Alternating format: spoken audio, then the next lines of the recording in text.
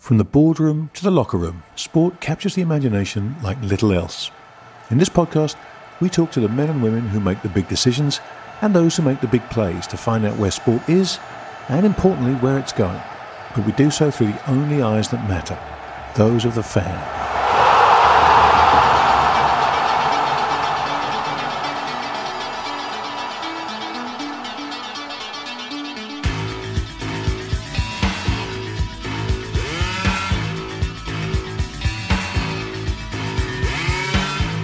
Welcome to the first in a six-part series brought to you by Are You Not Entertained?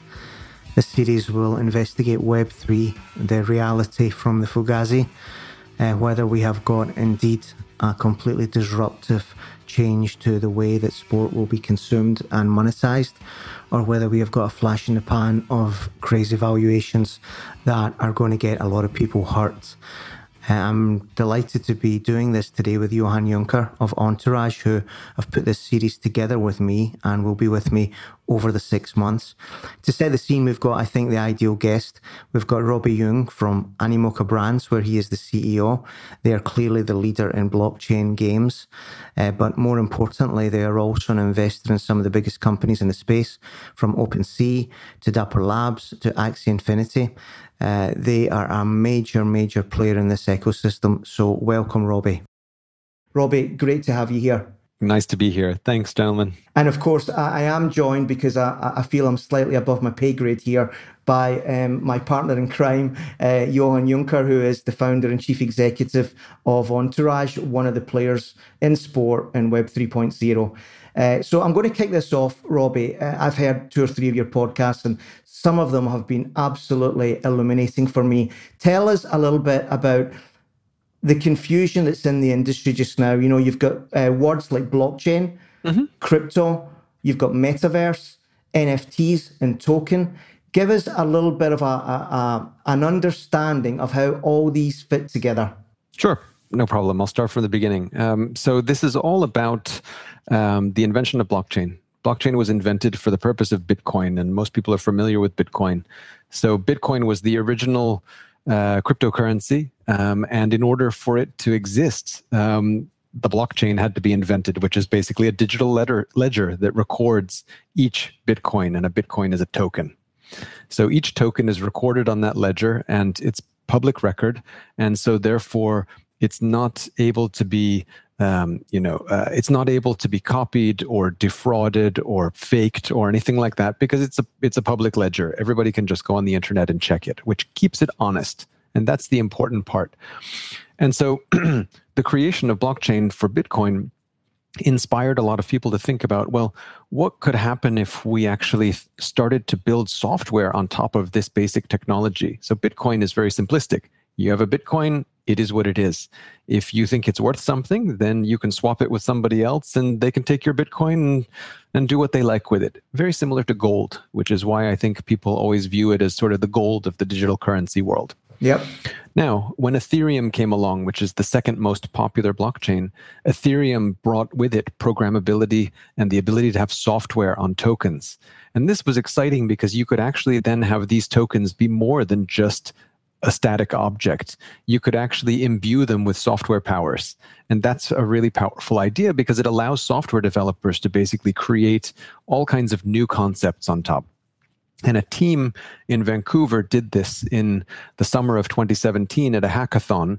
And they decided, we're going to take what are essentially cryptocurrency tokens, and we're going to make a version which is unique. So when you have a Bitcoin, they're not unique. You have a Bitcoin, I have a Bitcoin, we trade, we both still have one Bitcoin because all Bitcoins are the same. They're what we call fungible tokens. So they're fungible as in everyone is equally interchangeable with the other. A non-fungible token is a unique token, and that's what was created in that hackathon in the summer of 2017 for the purpose of creating a game called CryptoKitties, which was a game where you collected cute cats and you could breed your cats and play with other people. It was a very simple game, and it's a sort of a Tamagotchi style collecting and nurturing and breeding mechanism. And it was originally conceived kind of as an experiment, by a bunch of people who were crypto enthusiasts, thinking what would happen if we tried to make a game using this technology that everybody else has been trying to make financial applications with for so many years. So it was kind of a what if scenario. And, like the mad scientists in the lab who come up with the formula for Coca-Cola or whatever it is, they came up with this idea of a non-fungible token. NFT. Yes, exactly. And this is what has import for the entire entertainment business. And of course, sports is part of entertainment. Once the NFT was created, it gave us the ability to essentially offer secure digital rights management. And digital rights management, or DRM, is a problem that has plagued the internet for the last, 30 years. Because the idea is that in Web 1 and Web 2, because now you're talking about Web 3, in the first two generations of the internet, and let's largely bunch them into, 1990s and then the 2000s for Web 1 and 2 respectively, all content was essentially kind of linear. You'd go to the internet and you download stuff. You download text, you download images, you download voice or video, but none of it that resided on the internet had any value per se, because it was all infinitely copyable and distributable and shareable. And part of that was the magic of the internet, but it also created a problem, because what happened if you were a musician and you wanted to sell your songs online? How do people buy downloads when everybody can copy them? And we've tried all different kinds of things. Napster came along and disrupted, Apple tried to build a closed system with iTunes, and eventually we all settled for streaming services. So now everybody has Spotify and Netflix and YouTube, and the streaming services, which are the children of Web 2, these centralized services exist because we can't actually control digital rights management, because there's no secure way to secure digital files. So blockchain changes that. And fundamentally, Web 3 is about the idea that we now have, through blockchain, a secure underpinning to the internet that allows us to exchange value from person to person. And that value can be content, it can be currency, as in cryptocurrency, so digital assets. So digital assets can take any form. They can be a picture, they can be like a Bitcoin, which is a pseudocurrency, or it could be an image, it could be a playable item inside a game. All of those are digital assets, because any one of those things can be tokenized on a blockchain as an NFT. And so fundamentally, what we're talking about is the idea of being able to create digital property rights. Because once you hold these tokens, you can own them, you possess them, and then they're worth something because you can trade them with somebody else, because nobody else can copy an NFT. Once it's on the internet, everybody knows on the blockchain who owns it. That record of ownership is absolute. And that's a very key part of this, because we've solved the digital rights management puzzle. And so as a result, many industries that have had to have workarounds for the last 10 years, like streaming platforms, as a workaround for digital rights management, those are no longer necessary. You now have an environment which we kind of, when I was in my 20s back in the 90s, I dreamed of, where you could have a site where, music acts could sell their music directly to fans in incremental pieces. Well, now thanks to blockchain, you can do that, because people can't copy, buy one album worth and then copy it and give it to their friends for free. It doesn't work. It's secure. So that's very interesting. And I think what a lot of the discussion over the last year has been around is, what are the implications that this is going to have for how we consume entertainment content on the internet? What happens when not only can you start to secure these property rights and therefore enable content to be sold piece by piece in a secure fashion, but more importantly, what does it mean for the creators of content when, what it means today to be a YouTuber is, yes, you can make money, but only once you have at least 10 million subscribers. And in that case, really the pie of the pyramid of people who make a living on YouTube is a very, very sharp pyramid, with the people at the top making extraordinary sums of money, but the base of that pyramid is very broad, where not many people make much of anything. And music streaming services are the same, where you hear a lot of artists complaining about, the relatively low income stream they make from streaming. But now, with blockchain, content creators have a mechanism and a payment methodology that allows them to monetize their content directly to consumers. And so when you think about being able to create that direct to consumer broadcast and monetization channel, that has implications throughout entertainment, because what it means is you can engage directly with your fans, not only in a promotional fashion, but in an economic fashion where you can earn revenue. And it also has implications for all the people who have been between the fan and the artist, helping them to enable that relationship. Because what happens to all those people in the middle when that relationship can become direct? That's super interesting. Makes me think of, if you just kind of zoom out a little bit and think about the digital world where we're spending more and more time, right? And there's a saying that time is money and value of some kind. You're providing value to the place where you're spending time. And I'm thinking about everything that you own in your house. It would be weird if something small that isn't very valuable and would sit in a flea market, if I didn't own that in the real world, even if it's something that isn't very valuable. Yes. All the way up to my most expensive sort of, painting or whatever that I have on the wall, like a collective piece, really. Why do you think it's so hard for folks to wrap their heads around, like why that is just a natural evolution of things, that you own things in the digital world, and it's just how it should be because we're spending increasingly more time there, right? Yes. I think a great example would be take Germany. In Germany, up until 20 years ago, it was customary for most people to rent their home. And the idea of home ownership really never took off in Germany for many reasons that far smarter people than I are, understand during the post-war period, et cetera. So their home ownership was just not something Germans did, and they didn't see a point for it because everybody rents. That's what the entire country does. And so you don't know any different when you only have one system of operating and you make it work for you.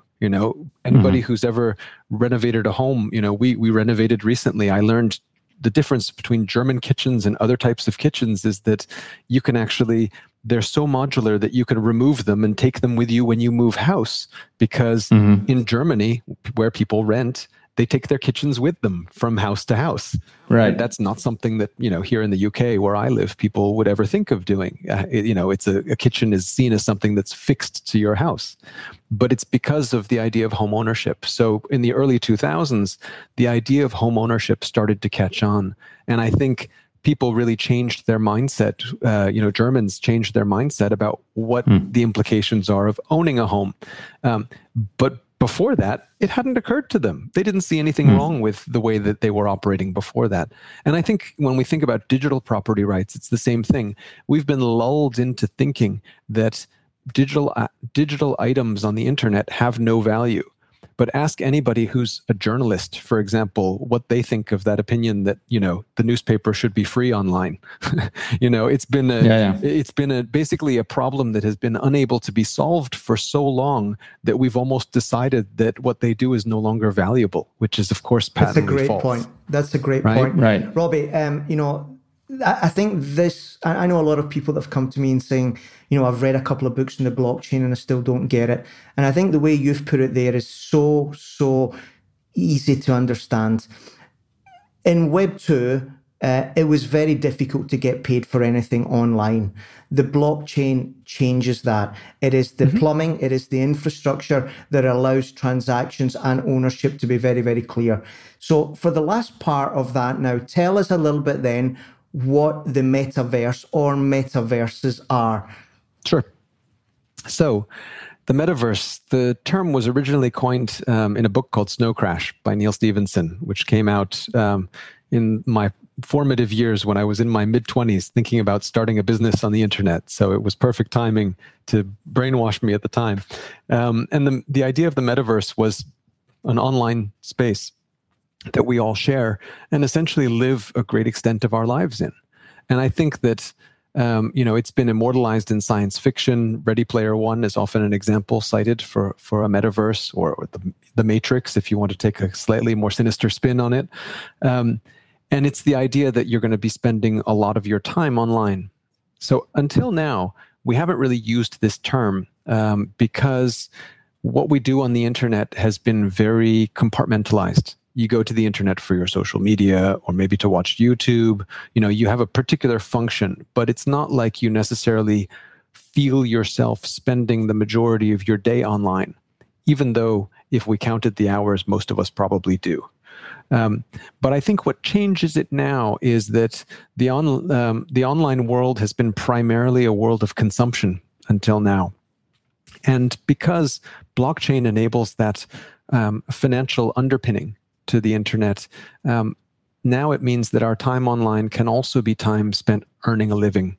And so once you consider yourself able to work online, and when I say work online, meaning be somebody who services clients across the internet and gets paid through the internet, etc. Everything through that terminal, not my boss asks me to work from home and I just do stuff on Microsoft Excel. So because you can engage online directly and all you need to engage in that world is your computer, you can basically now live your whole life through the internet. Because you can get an income and your entertainment and all the aspects of your life. So that is loosely what we call the metaverse. It's this, this world where you spend your time and can do all the things that involve, your life.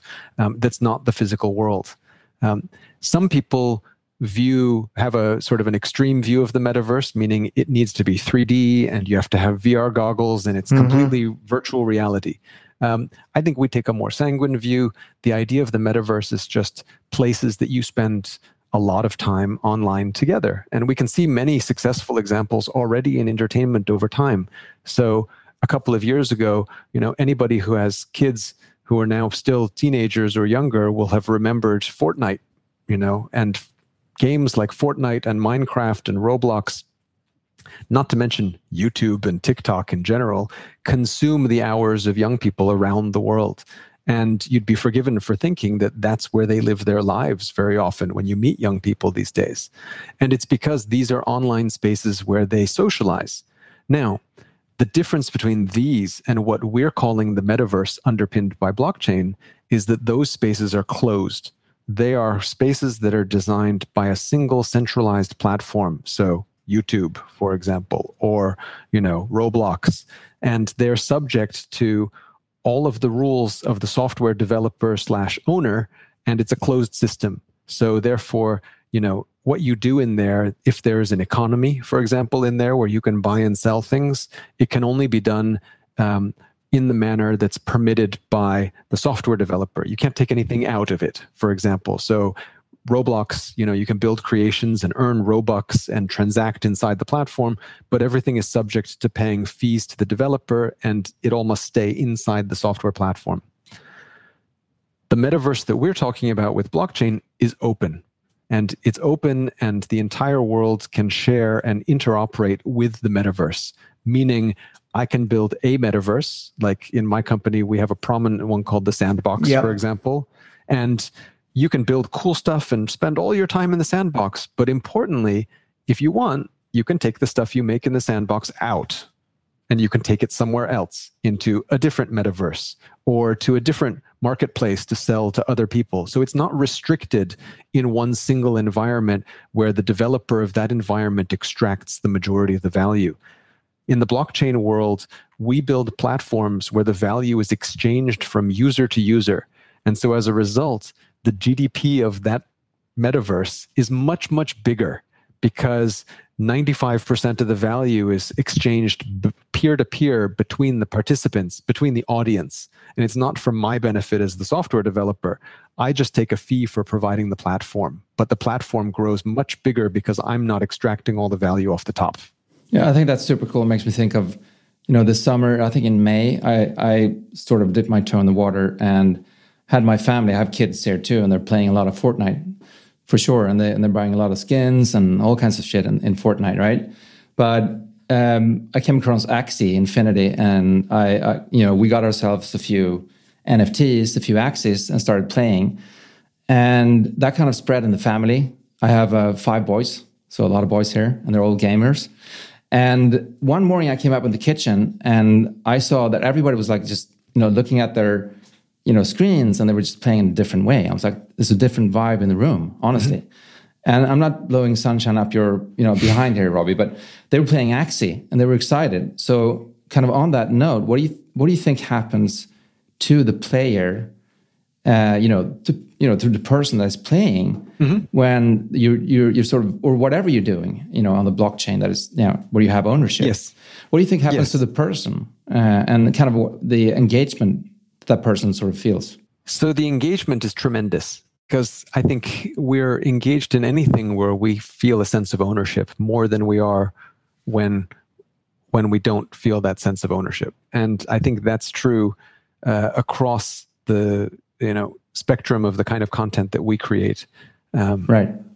No, that's exactly what I saw in their eyes. Like I saw, it was just different engagement, and makes me think of my youngest son Eric. He's the best Fortnite player in his school, and he's in a big school. I'm just thinking about all the time that he spent, probably 4 hours a day on a weekend, maybe more. To be honest, probably a lot more. And, Angry Birds that I played and, all the games that we played, if there was a different way of doing it as opposed to how we did it, it would just change the game for me. I mean, on an emotional level, I would say. Yes, do you agree definitely. with that? Well, and also games have changed, because in the last 20 years, games have become economic environments, meaning when part of the fun of playing the game is upgrading your characters and customizing your characters and building things and creating things. When I played games as a kid, games were just simply, a single player thing where you play against the computer and it's all fixed. So, games have become much more complicated and rich environments. Robbie, how big is that industry compared to sport? Let's put some context onto this, because sometimes I think sport, gets up its own behind and thinks it's super important because, sport for our generation has got iconic moments. But in terms of industries, how big is gaming compared to my industry? So gaming globally is about $200 billion a year in revenue, although I think that's poised to grow quite a bit. It's growing right now at about 20% a year. But here in the UK, it's probably twice the size of football, if that makes sense. It does. And that's just UK gaming. Right. But also, Robbie, I mean, thanks to the blockchain and kind of the open metaverse and that approach, isn't it a lot easier to, for kind of smart contracts or different protocols to interact with one another? And that's kind of how games can just move a lot closer to sports and vice versa, right? Yes, and it's all entertainment. And I think, I think we have to evolve our idea of what it means to be a game. The reason that the metaverse is being largely built by game companies is because we have the kind of talent pool that is good at developing these types of 3D environments, just because games, we've been doing that in games for years. And so the kind of artists and illustrators and programmers required to do it happen to work at game companies. So we're a natural home for being architects of these kind of environments. But it doesn't mean that all of them are going to be strictly for entertainment. Some of them may be for e-commerce. Some of them may be for online banking. Some of them may be for, live streaming of sports events. And so, I think the beauty of it is that being in the creation of blockchain and NFT content business right now is very much like, building websites in the mid-90s. People would say, well, what do I need a website for? What do you do with a website? Well, now that we've done it for a while, you can think there's no one thing a website does. Just like, with NFTs, you can do many things. There's just not one thing that you do with it. Robbie, let's keep on this track a little bit, because, sport has approached this new world, and its first reaction, I think, has been relatively negative. We've seen obvious sponsorship deals in the kind of old style, crypto is the new betting company sponsorship. We've seen socios, tokens, where the utility has been dreadfully underwhelming.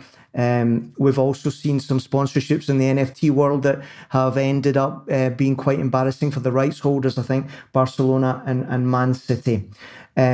However, What would you say to people that think this is some kind of flash in the pan, Sure. the latest little widget that's going to do something versus engagement? What is the answer to the skeptics around the direction of travel? So I would say, firstly, I mean, I don't know when the sports industry has ever been upset that new kinds of companies would come and sponsor, because I believe the sports industry really likes sponsorship, as far as I can tell. 100%. And I think, you know, people said that 20 years ago about Chinese companies beginning to come and sponsor, you know, sports leagues in Western countries because there's viewership in China. Well, I don't think that's actually slowed down much at all 20 years on. So I think, you know, coming and participating in sports as a traditional sponsor and advertising medium is a natural home for emerging growth industries because they're always looking to grow their customer bases. I think that initial projects in the area of sports franchises starting to embrace Web3, you know, have been met with mixed results because there are as many different ways to approach it as conclusions we can draw about whether they were successful or not. And I think there are more thoughtful executions and there are less thoughtful executions. And I think it's, unfortunately, when it comes to entertainment content, it's always subjective. It's a bit like saying, well, you know, that restaurant was good, but this restaurant is no good, and it's a matter of taste. I think one of the things that I try to caution, you know, our partners, because we obviously license a lot of IP from sports leagues and clubs and things like that, is I try to impress upon them what I feel like is the gravity of the situation, because this is a change in how we talk to our customers and our audiences and the world, and this change is happening. And we can argue about how quickly it will happen, but it's, in my opinion, inevitably occurring. And so I think we need to adapt to this change and figure out how to embrace it. But we also need to take an approach and a thoughtfulness to it that assumes that this is a, you know, let's call it a 10-year cycle, maybe more. And so, you know, I think the last thing you want to do is to try to build a strategy that involves, you know, trying to get as much money off the table as quickly as possible, because, you know, if you put a product out there, and keep in mind, what we talk about on blockchain is permanence, meaning digital permanence. You create an NFT, an NFT should be forever. And so if you think about what that means, you know, in the frame of online reputation, let's call it, you know, people are going to see what you do for a very, very long time. And so when you think about the reputation of your brand, you want to make sure that the product that you put out there is something that 10 years down the line, you're still going to be happy that you did when you look back at it, and that it faithfully reflects your brand. And I think that's important. And that, you know, short-term gain for a few extra dollars off the table may not be worth, you know, sacrificing some of that brand equity. So let's, Johan, let me ask you this then. Let's specifically deal with the issue of tokens, the ones that have been around with socios. And I don't want to single them out, but it's the easiest example to bring out to people. This famous word utility. You know, whether you call it play to earn or utility, what you get with an NFT that's not just the asset value. Give us an idea, Johan, about what you're seeing and what you're doing about how you do utility well and how you do it badly. Oh, I mean, where do I start? There's so many ways of providing utility, I would say. But you know, I just want to say this. Regarding the previous question, before I get to this question, there's been some incredible things done by FTX where they've been airdropping NFTs to fans that are in the arena in Miami, right? And those NFTs are free, but they're a start of like a Web3 Facebook group. And that group can come together in a community and provide a lot of value. And when they do so, instead of being in a Facebook group, which it used to be, you know, you can build critical mass in a Facebook group and that sort of thing, and you can have influence. But in this case, they would actually have influence and ownership, which completely changes the incentive model here. I think that's important. And then we haven't even started to see, in my view, kind of the innovations and the inventions that we will see I think the start of it, like in the sports, space, was the latest things that you guys were involved in, Robbie, with the fan-controlled football stuff, where you have a couple of NFT, communities. They came from, out of nothing. Just like companies, like startups, they start somewhere. There's one line of code, and then there's two, and then there's 3 and 4, 5, and all of a sudden you have a community getting excited about a future together, right? And then you build critical mass. Not everyone, not all startups will do that either, right? Not every game will work, but some of them do. And the exciting thing about on the utility side with something like that is the composability, I think. And again, like we'll see a lot of inventions going forward that we haven't seen yet. But one example is how you can build on top of an existing NFT by essentially like pairing things together, like an NFT with a protocol, like a DeFi protocol or anything else. Smart contracts interacting with one another. That gets kind of a little technical, maybe.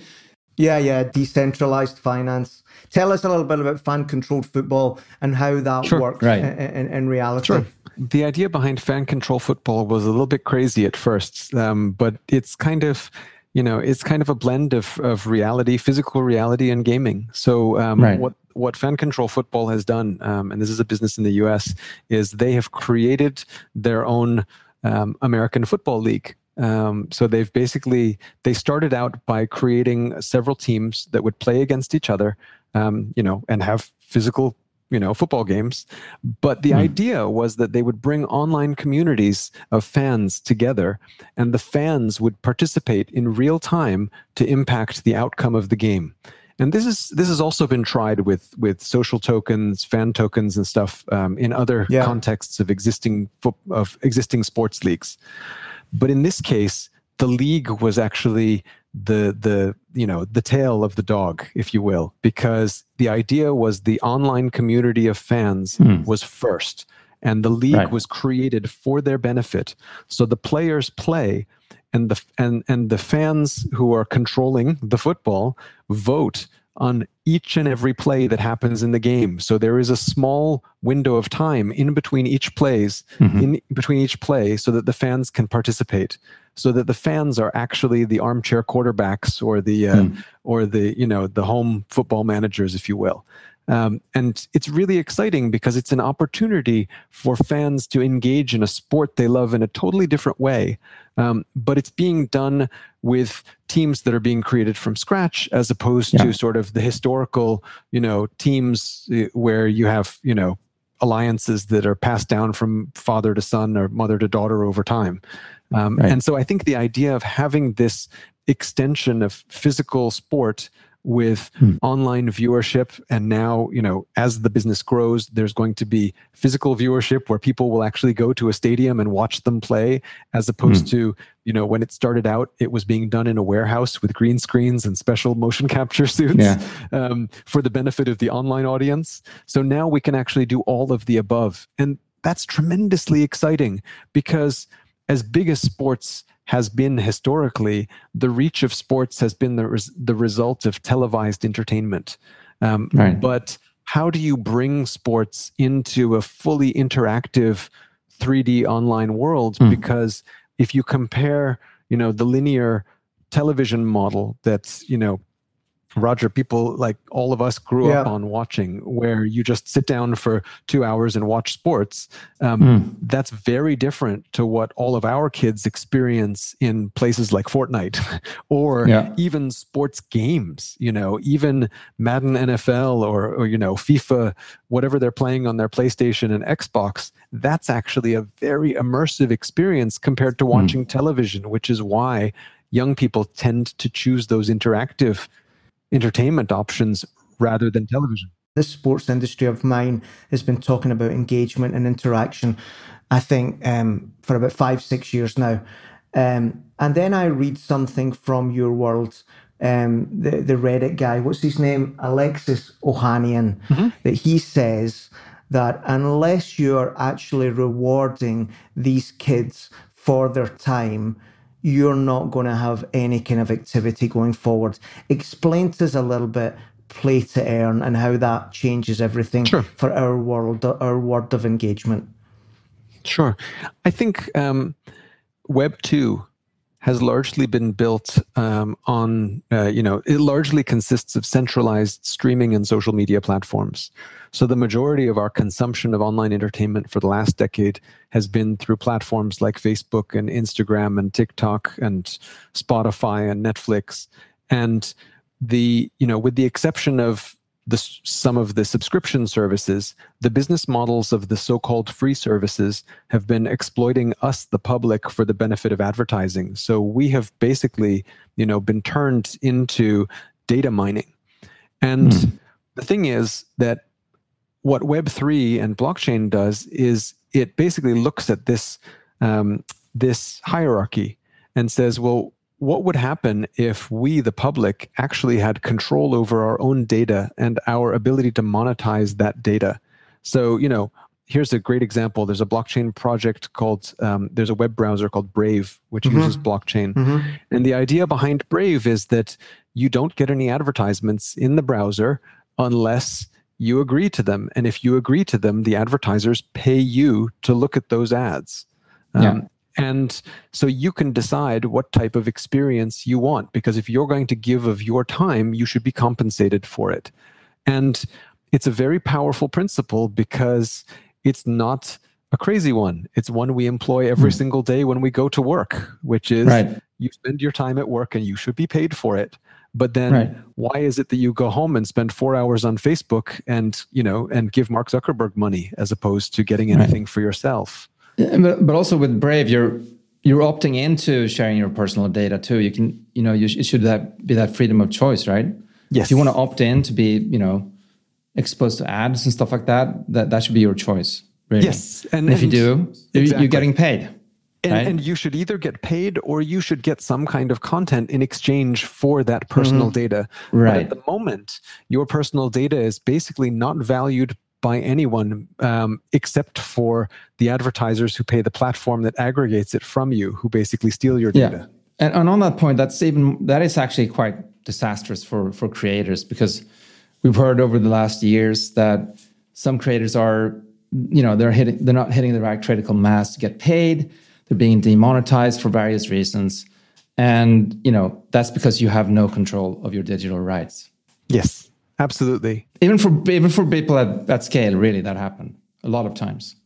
Robbie, what you were saying there about how that changes the economics of engagement is devastating. It's devastating for our industry.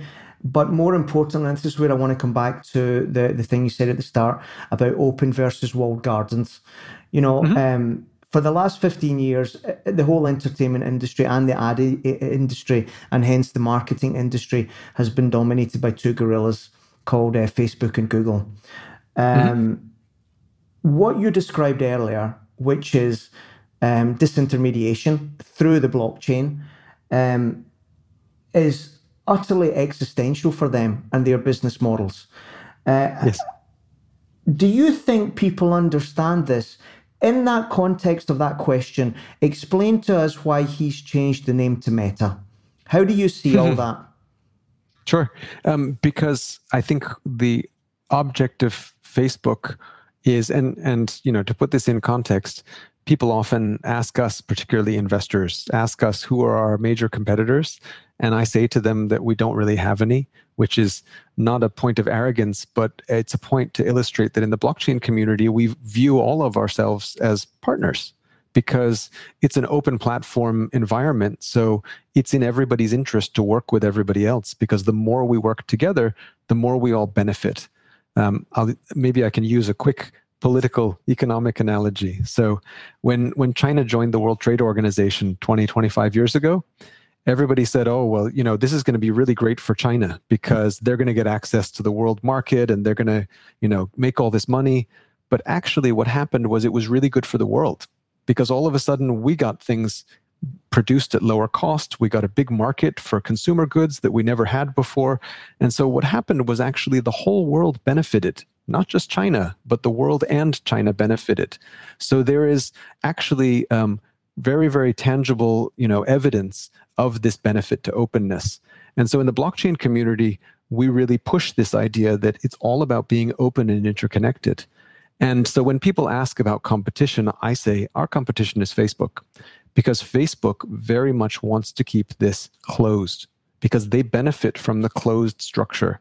And so the reason they changed their name to Meta is because what they will do is they will come out with their own version of the blockchain and the metaverse. And they will tell everybody that this is going to be the best version. And so you should use this one. But I think if you read the fine print, you will find that regardless of what they say about openness, it will not be quite as open as what your and my definition of open really is. And that's because they need to try to control the environment, because that's how they extract their value from the users. Because if users can come and go and monetize their own time and attention, then Facebook loses their business model fundamentally. Wow, Johan, I want to ask you about this, because I think this is the crux of everything, and why people are so wrong to think this is a little bit of a flash in the pan, pump and dump, fad of the month. What we are talking about here is, as I said before, an existential battle for Gen Z. Sport definitely has a Gen Z problem. It doesn't realize it. It's fanning around the outsides. It doesn't understand why kids are spending so much money on things you've told me about, Johan: digital goods, virtual props, all that kind of stuff. How do you see all of this affecting the world of creators that can then feed right into sport? I'm talking about fans getting together to do a sports bar on one of the metaverses and minting some NFTs to get that paid for. That's what I call, in my mind, why this is called the Renaissance podcast. It's like the Medici financing the Renaissance. Tell us a little bit, in your vision, how all that Robbie's talking about changes the whole world for sports content. In so many ways, honestly. It's really a vehicle for sort of evolve the global culture, essentially. And I mean, hanging out in a lot of Twitter spaces and Discord groups where, I'm talking to other, NFT holders and in different communities, really. This is a way to bring, a global sports fan base together, and also to evolve the culture around, whether it's a club or a team or a league, and essentially creating, culturally a much higher understanding between, global sports fans. And I think that's a beautiful thing to start with. And it's been one of the issues for sports in a long time, to sort of, having different regional sort of strategies for reaching people over there and over here. And kind of, wouldn't it be better if you had one global fan base where you sort of culturally are bringing the sports fan closer to one another around a topic that everybody's excited about? I think that's, if you look at humanity and like the human race and how we evolve, I think that's an awesome thing just in itself. Put this into NFT terms. So let's just make a simple example. Let's say that this podcast was actually much bigger than it is. And I decided that this little series here, I was going to make into NFTs. I was going to mint them. I was going to sell them. The utility part of it would be that people would get to come on, or they would get to ask the guests some questions. Because I think people don't understand this stuff about NFTs. They see the South Park videos, they see the JPEGs, and they say this is ridiculous. I instead believe it is some form of modern crowdfunding that not only allows people to pay for stuff, but actually gives us some benefits. Am I on the right track there, Robbie? Let me give you a simple example. So esports.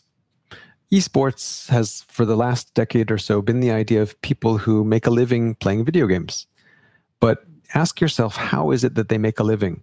They make a living largely through sponsorship. So if you play a game and it's a very popular game and you're better than 1 million other people at it in the world, or 20 million people, then you can get a sponsor and make money. But what does it take to get a sponsor, right?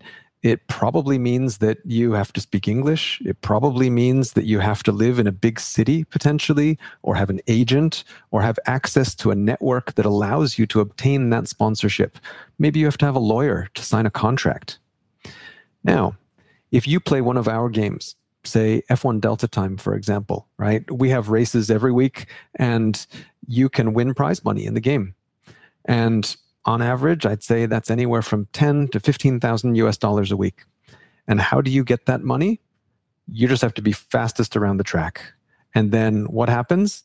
You get paid in Rev tokens, the in-game currency of the game, into your wallet, right on your desktop computer, and that's it. You've made your money. You don't have to be in the same physical space as anyone. You don't have to find a sponsor. You just have to show up to the race and be the fastest around the track. And you can live in Timbuktu, in the middle of, the forest or wherever. It doesn't matter. So it actually levels the playing field for access to commerce and, to entertainment in a way that's never been seen before. And I think that's the powerful part about it. Yeah. Yeah. So thanks to Web 2, a lot of big brands and creators and personal brands have built a critical mass with regards to marketing, right? So they have marketing outlets, whether it's a musician on SoundCloud or, whether it's a creator, whatever industry they're kind of stuff they're, content they're putting out there. They may have a YouTube channel, Instagram, etc., right? So they already have a marketing platform and a voice. Problem is they have not controlled or, owned the relationship with the community. That has been a huge problem. So they had to sort of put their name on a lipstick brand or start some, energy drink or, do the usual suspect kind of sponsorship thing. But in this case, just because of the fact that, cash can be held by a machine, the cash is built into the activity itself. So it allows you to actually agree with your community, issue a number of NFTs, and share the revenues if that community or that content strand that you're putting out that is tied to that NFT collection is successful. Everybody benefits.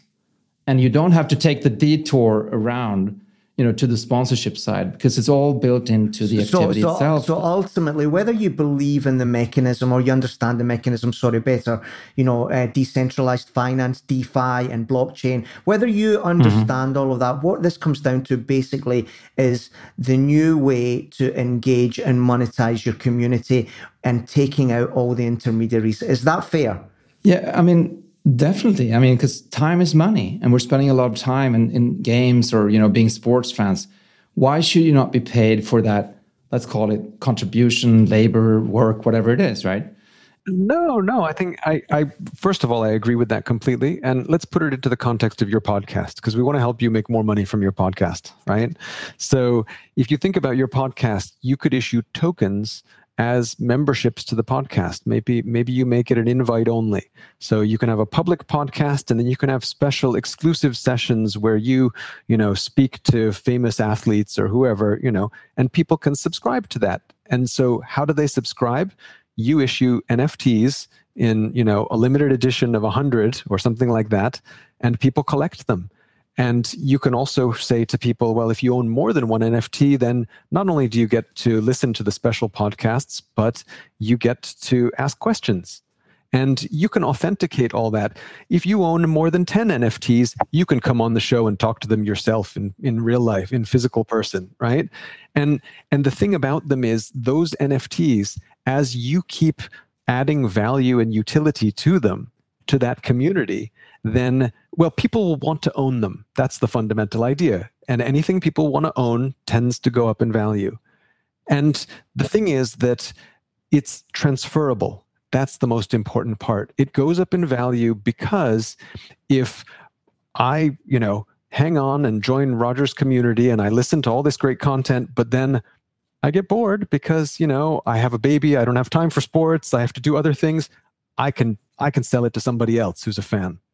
And that flexibility of ownership is key. Yeah, well, let me push on this a little bit, again, with sport. So as a means to crowdfund content and offer utility to fans, we've just explained that. But let's talk about ownership.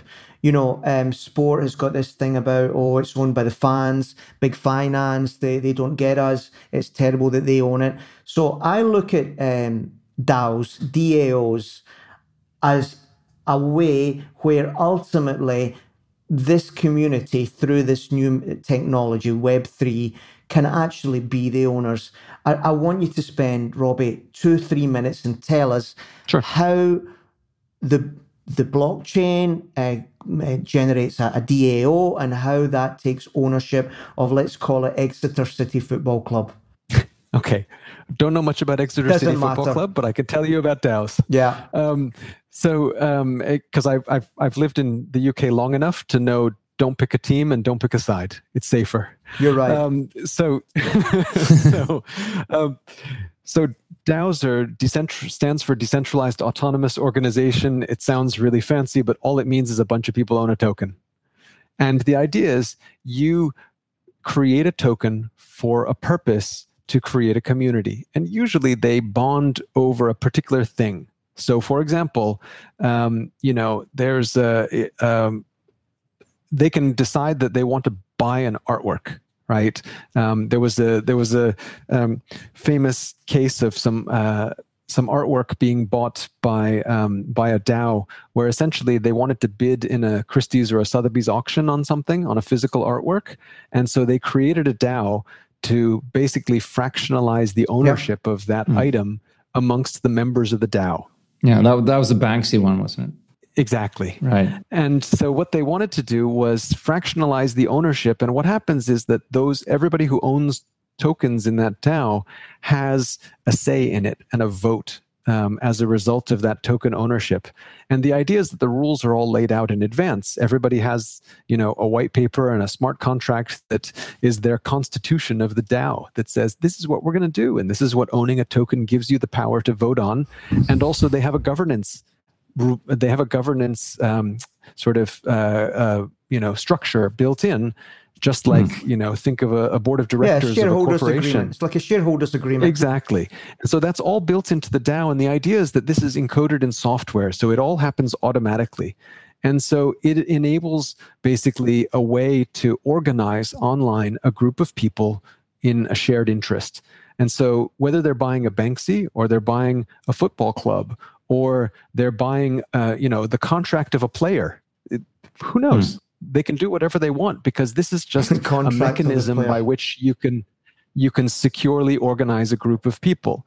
Now, I know of DAOs that, have budgets of hundreds of millions of US dollar equivalent, and I think you can get a pretty good Premiership player for that.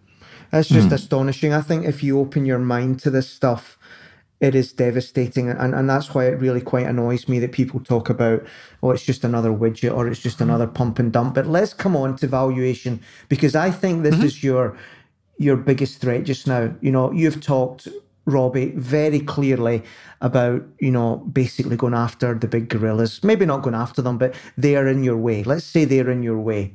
You're playing a big game, Robbie. Here's what I think. The valuations in NFTs and the way they go through the roof gives people the idea that this is some kind of pump and dump scheme. And I think that weakens your case. I'll give you another element to this that is really close to home for you. If I'm not mistaken, Animoca Brands is valued about $2 billion, which, by the way, congratulations. Anybody that thinks we're talking about chump change here needs to just think about that's with a B, $2 billion. But here's the really interesting thing, man. Riddle me this, Batman. The value of the stakes you've got in the players in the ecosystem, from OpenSea to Dapper Labs, everything like that, that has got a valuation about 16 billion. 16 billion. So what I'm saying is, with these two examples, NFTs that go through the roof, even your own mismatching of value is, it sounds to normal folk on the top of the Clapham omnibus, there's something wrong. We're no longer in Kansas, and that scares people. Sure. I think it just reflects people being conservative, because what happens is that, when you look at what's happened in the blockchain world over the last decade, but particularly the last several years, there's a lot of volatility, right? Because there's enthusiasm, there's excitement, there's new technology, there are so many new people coming into the ecosystem. Don't forget that when the web and the internet started, it was largely an English language phenomenon, which means that it was largely participated in by countries of, the US and the UK and English-speaking countries. Now, blockchain is different. blockchain, because it democratizes access, you literally have the entire world working on blockchain. I meet African entrepreneurs. I meet entrepreneurs from, Russia and Ukraine, and literally every corner of the globe. You find great blockchain developers because all you need is a computer. Yeah. You don't need venture capital from Silicon Valley, which was what the last 2 generations of tech really were fueled on. And so, because of this, you mentioned earlier that we have big ambitions to take on Facebook. We are not taking on Facebook. The entire Web3 industry is taking on Facebook. Of course. So it's a bit like saying democracy versus, feudalism. And so I think in that case, it's a slightly more fair fight, because it's not the idea of one company trying to topple another. It's the world. But Robbie, I believe that you're going to do this. I believe that this isn't a flash in the pan. I believe this is a seminal moment, not just for sport, but for everything. But come back to the valuation thing. I mean, I'm a finance guy. I'm an economist. And if things are going up 60 times in 24 hours, it means somebody's got the pricing wrong, or there's something that's not working in the mechanism. Mm-hmm. And I think that's hurting you. I think that when we get what I would call a more efficient market, to use a classic corporate finance term, let me put it another way, man. Like if I spoke to 2 or 3 Wall Street guys, I would say, let's go and take out Animoca because it will cost us $3 billion and they're sitting on $16 billion of value. What am I missing here, Robbie? You're not. You're welcome to write a check. You'll sell for $3 billion. No, but I think it's a point, to go to the finance term, it's a matter of liquidity and market size. So it's well known that within the blockchain world, there are only a handful of blockchain wallets participating in this new Web3 universe. There's probably, Johan probably has a better number than me, but I was going to say 3 or 4 million wallets, maybe 5. I think it's a little more. Is it more? Okay. I think so. But anyway, we're talking about single-digit millions participating in this world right now. I think what has attracted attention is that the GDP of that metaverse of, call it sub 10 million people, is enormous. So, you have games like Axie Infinity doing $2.5 billion of trading in a month. Huge revenues, right? Huge revenues. And the reason it does that is because it's all traded back and forth between the players. It's different from a traditional software platform where, 30% or 50% comes straight off the top and goes into the pocket of the software developer. This is just the software developer taking a small fee to provide the platform. So it's about, the industry is not about building corporate revenue. It's about building platform GDP. And then we, as the platform providers, inevitably benefit from a very, very small percentage of that overall GDP growth. Right. So you're basically saying that all these issues around valuation spikes, the South Park videos, everybody has a laugh, everybody shares it. You're basically saying this is an issue of liquidity.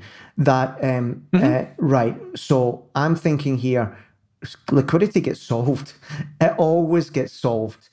And yes, by greater user adoption. And I'm thinking, fuck me. That means that when it gets solved, there is going to be a massive uplift in valuations.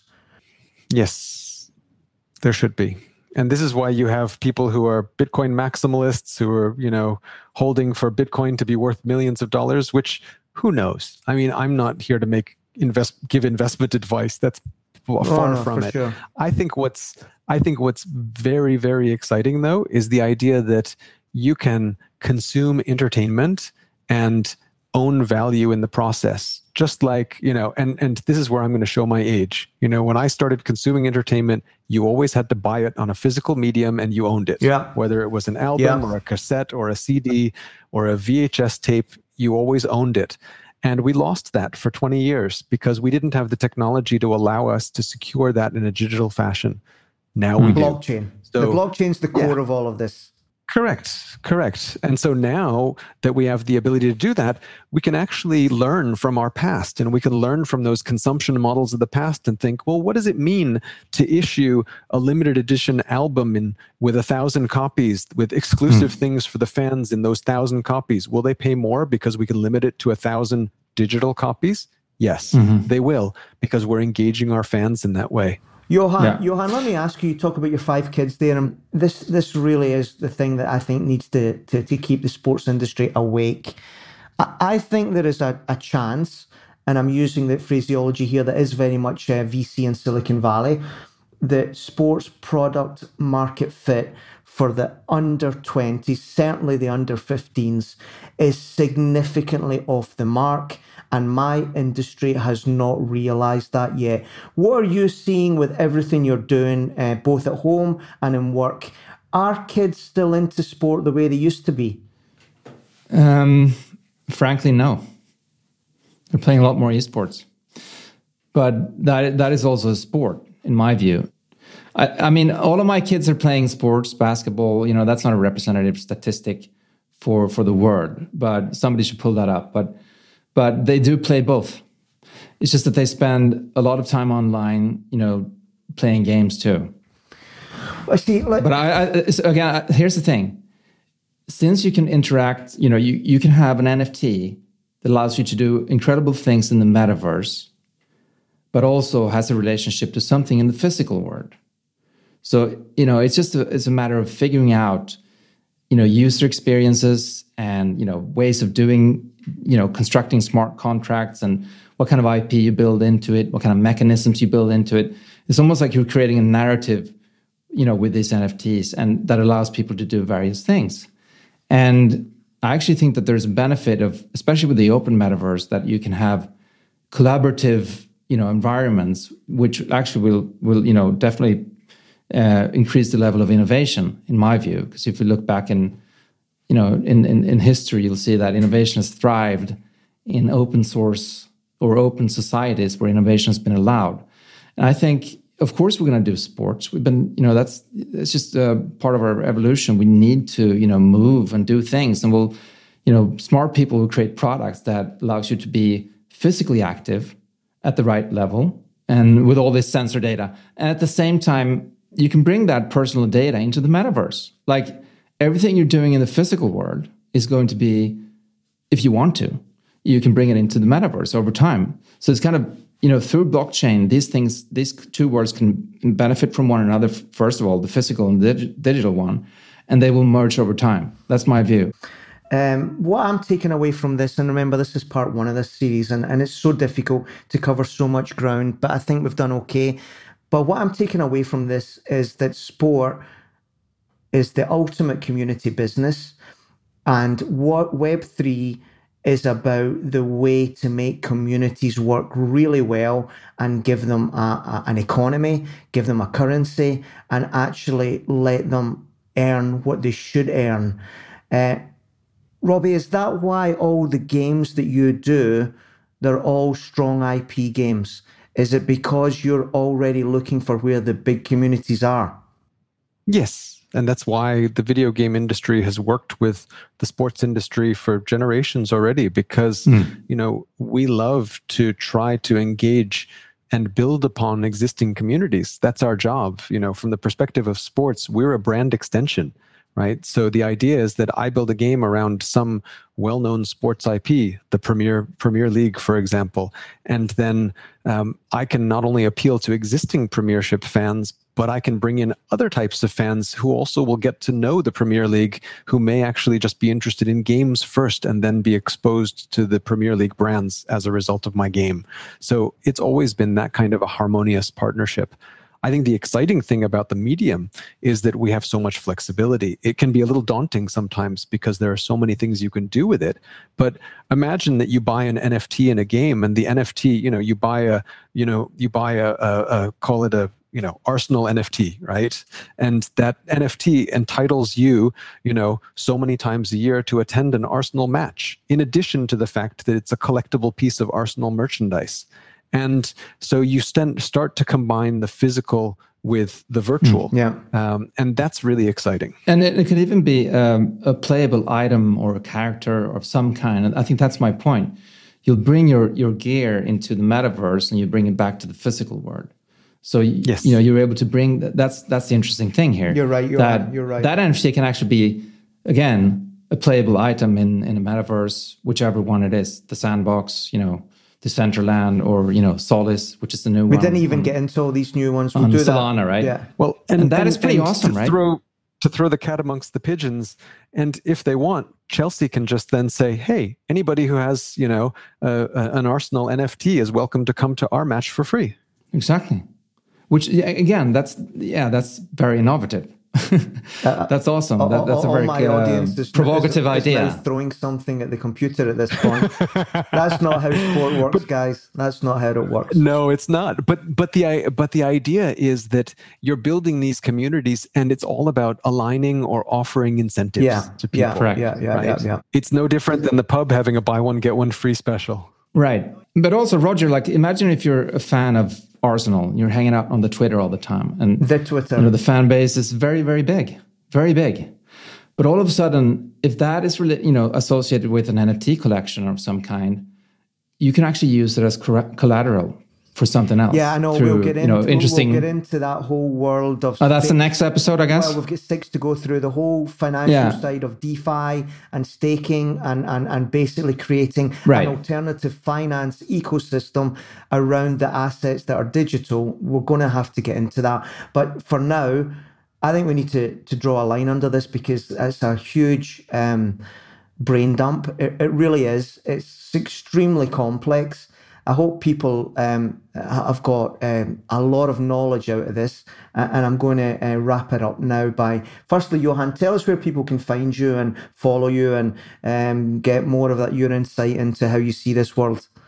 The best way to follow me is at Johan Juncker on Twitter, or at Entourage Media on the Twitter too. Same to you, Robbie. Thank you so much for doing this.